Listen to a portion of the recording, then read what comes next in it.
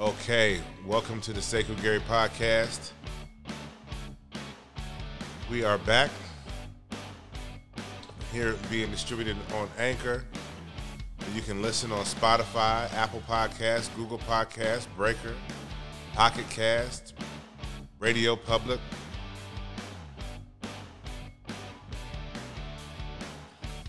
And I'm back with the second part of an episode where I was introducing myself to the listeners. Allow me to reintroduce myself.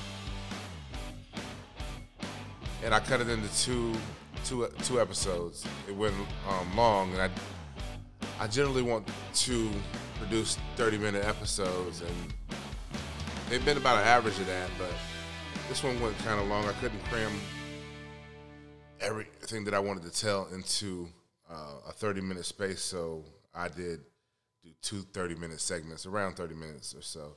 So we're going to get back into the interview or the podcast. Well, I guess I do interview myself. The podcast that I was doing last episode. So if you listen to episode 1 of Allow Me to Reintroduce Myself, this is the second half. We're going to roll right into it like this.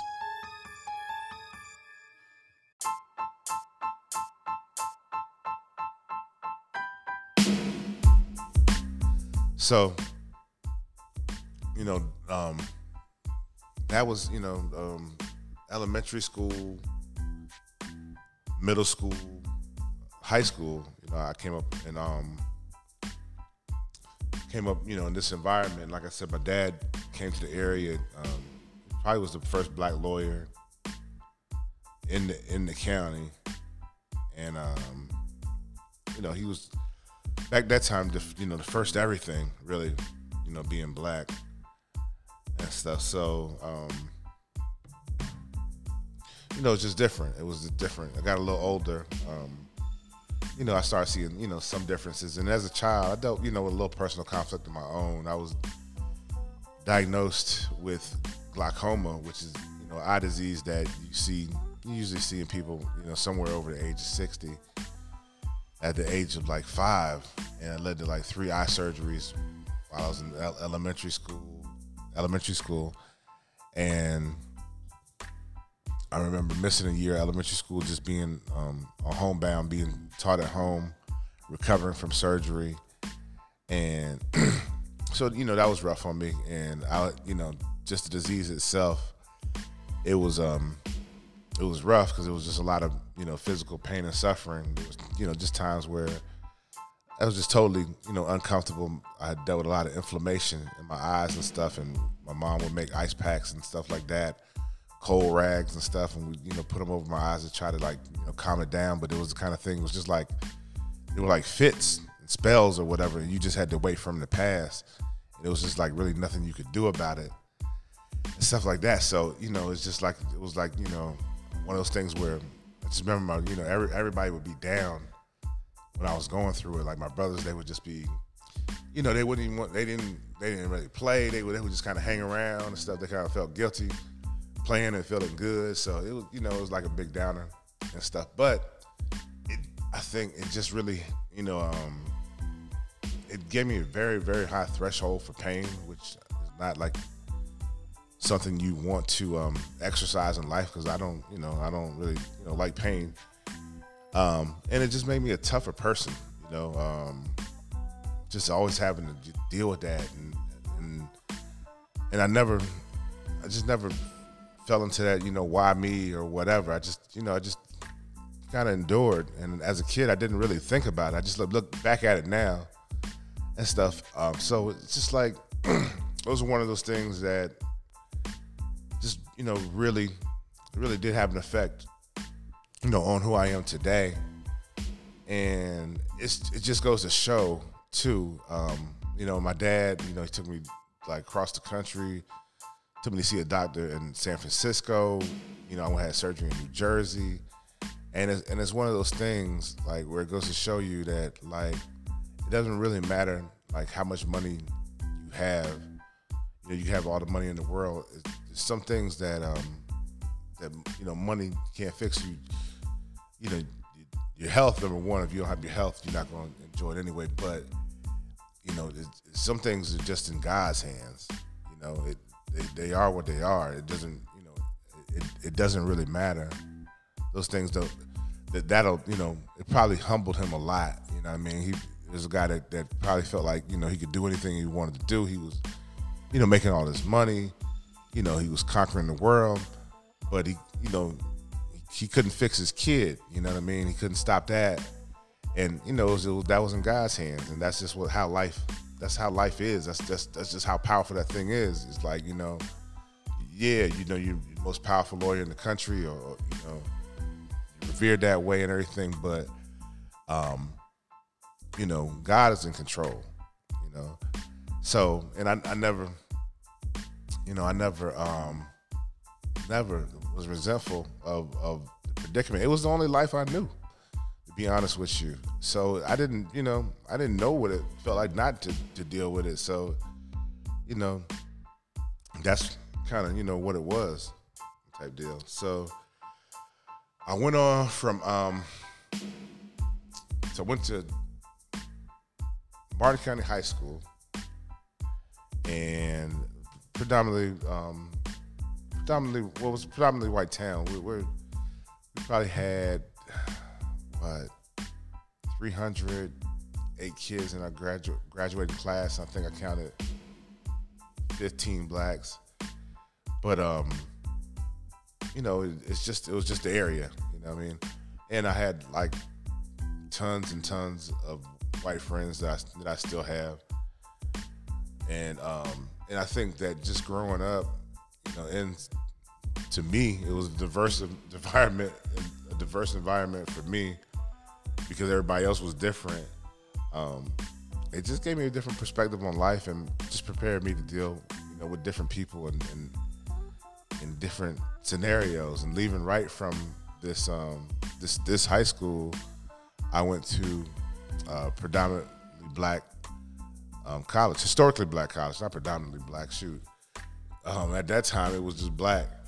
Historically black college, North Carolina Central University. I went there. My brother Kenny was already there. He had originally gone to school at the University of Miami and to play football.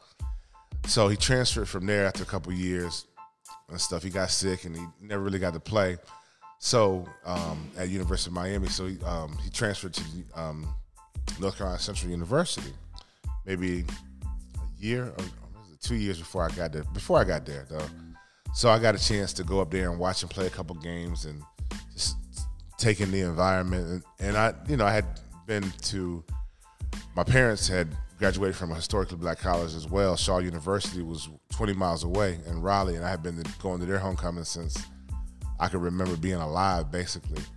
So, I did have some exposure, but, North Carolina Central was a much bigger school, so it was a little bit different. And I just liked the vibe, and I kind of, I did probably find some comfort in my brother already being there and stuff. So I followed them up there, and now I'm in a just totally, black environment. It's like a year ago, I'm in Martin County, Stuart, Florida, at basically totally white school for the most part. And now at a historically black college.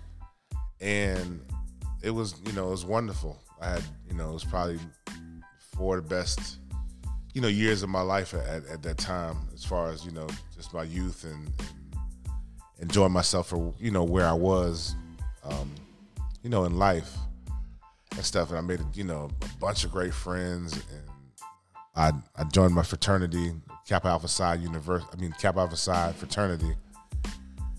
And I think the whole, between just going to the school itself, it had such a sense of community there.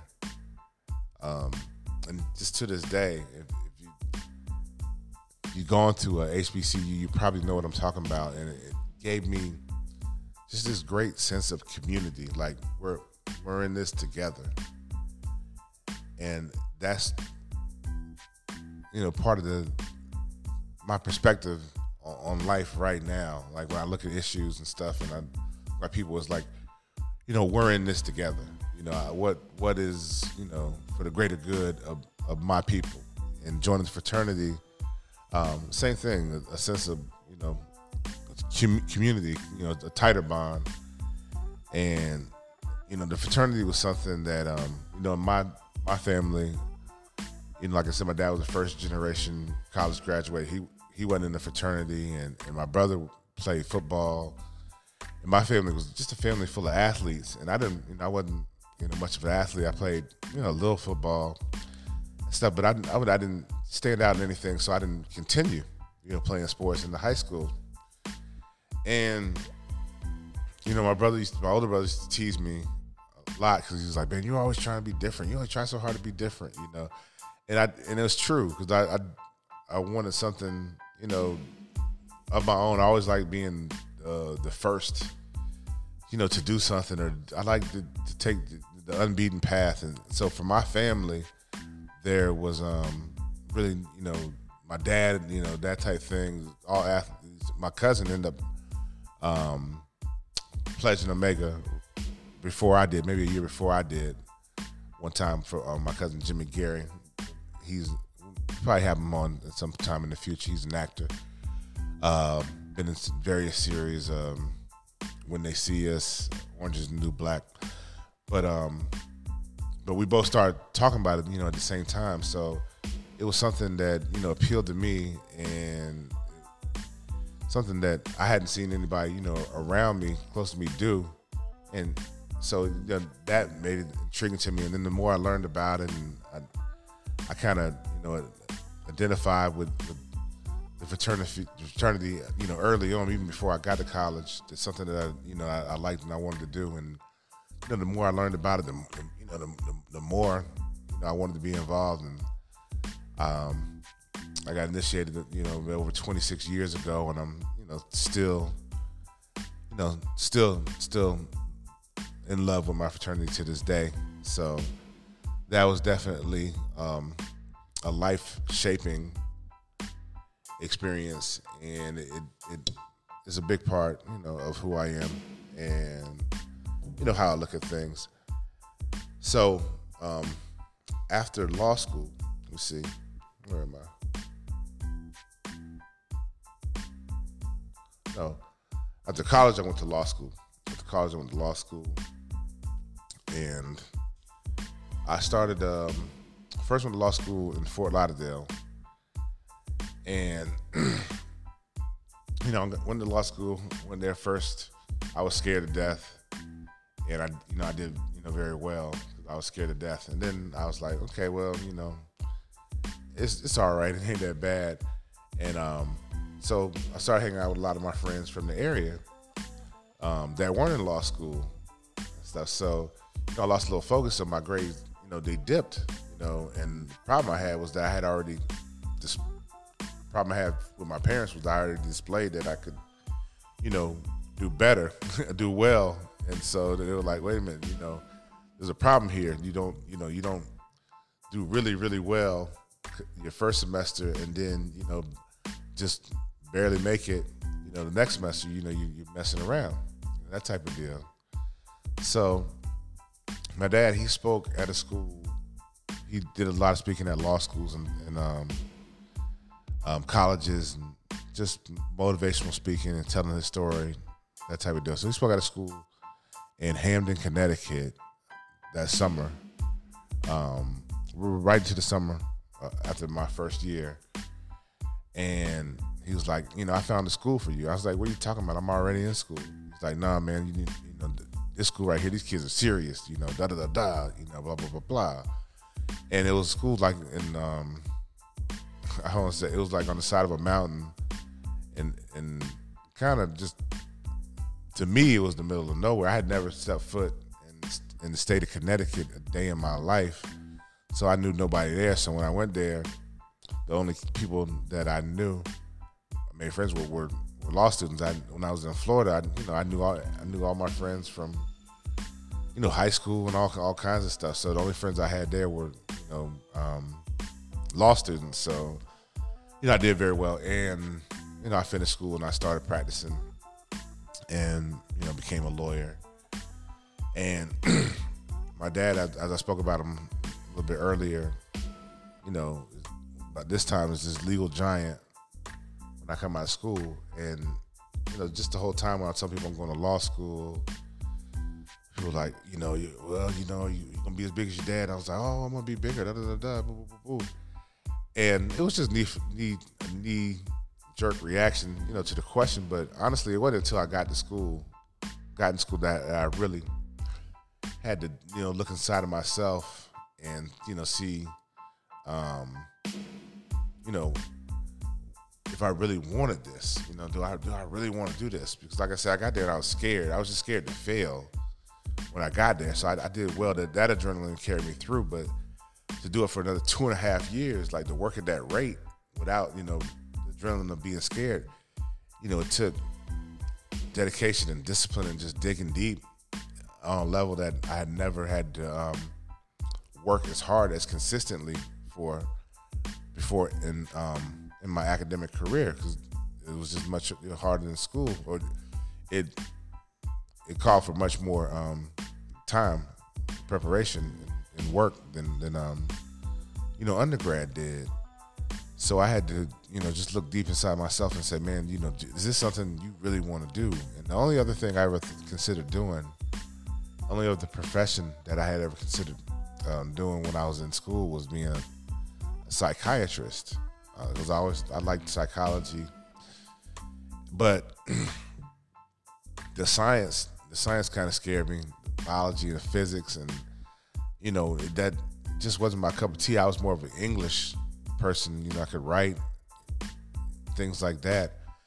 So I was like, man, I didn't dare to dream as much to be a psychiatrist. So now I'm like, okay, I'm in law school now. So is this what I really wanted to do, or did I really want to, be a psychiatrist? What am I doing? What am I going to do here? Because, this is going to take some work. So I had to, really look inside myself and say, man, this is what I want to do, or this is what I'm going to do.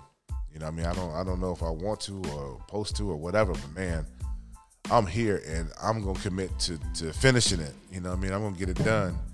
And we'll see, later. And it was the right choice for me, because when I got through school and I got out and started practicing, and people say, you got some huge shoes to fill. You got some huge shoes to fill. And I looked at it that way for a long time. I was like, man, I got huge shoes to fill, and I got to do more. I'm gonna do more than what he did, and I'm gonna show people, whoop, whoop, whoop, that type thing. And as I got older, and from a young age, like I was trying cases like, probably by myself, like first chair. I was like my 3rd year as a lawyer. I was trying cases to a jury myself. So I was definitely thrown in the fire. And I was, more advanced, just because I grew up around it, so it wasn't intimidating to me. So I just had the poise. I always had the poise to try a case. I didn't, even when I didn't even know all the rules, to invoke the rule, to ask witnesses to leave the courtroom and all that stuff. I didn't even know all that stuff, but I knew how to question a witness, and I knew how to give an opening statement, and I knew how to give a closing statement. I knew how to talk. And I knew how to compose myself, just because I had been watching it my whole life and wanting to do it, wanting to prove something, that type deal and stuff.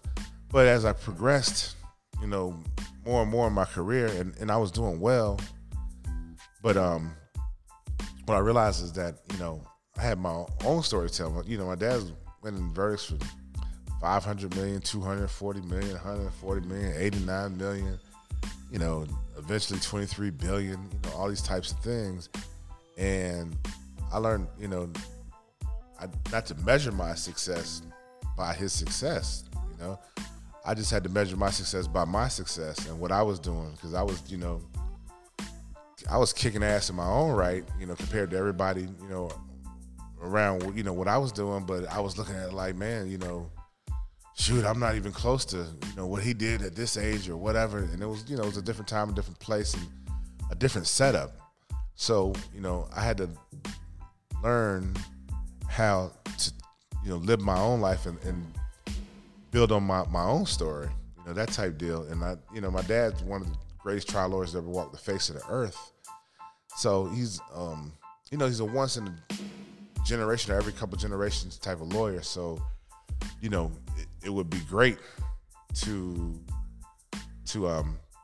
set that as your goal and like everybody should set goals and never be afraid to set high goals. But, that's not the standard I'm going to be judged by. That's created a legacy, and my role and responsibility is different. It's different from what he did. My responsibility is to carry on a legacy, not to create one. And in the process, I will create my own. But I learned that I can give my own contributions, have my own contributions and carry on the spirit of what my father's created in my own way, being my own person. And, when I settled in that realization, I just feel like everything shot through the roof. I started getting, all these, awards and accolades and all these things. They just started coming out of everywhere. It was like an avalanche. But it was like once I conquered that internal struggle, it wasn't until then. I always had talent and I always, had some success. We were, settling cases, getting good cases and stuff like that. But it was just, it just felt like things went to a whole nother level once, I came to that realization and that peace, within myself that, I'm me and I just got to be me, and I'm dope regardless. Like, what I mean? Like, period, point blank. I'm just dope. You know what I mean? And it doesn't matter if I don't have to have $23 billion to be dope. I'm dope. I'm kicking your ass regardless. You know what I mean? So once once I came to that piece, man, I just been shooting like a rocket, and I hope everybody else can just find that inner peace, in themselves. And like I tell so many people so many times, it's just you versus you out here, and it's just you being focused on what you need to do and not worrying about what other people are doing, comparing yourself to what other people have done or accomplished. And everybody have their time and their season, and you got to just keep plowing until it's harvest time. Somebody's harvest might be while you're playing. That's just how it goes.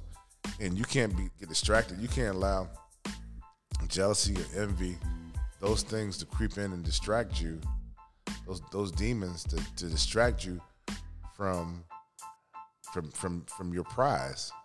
Your prize is waiting for you to claim it. But the devil throws so many things at you to distract you from getting to your prize.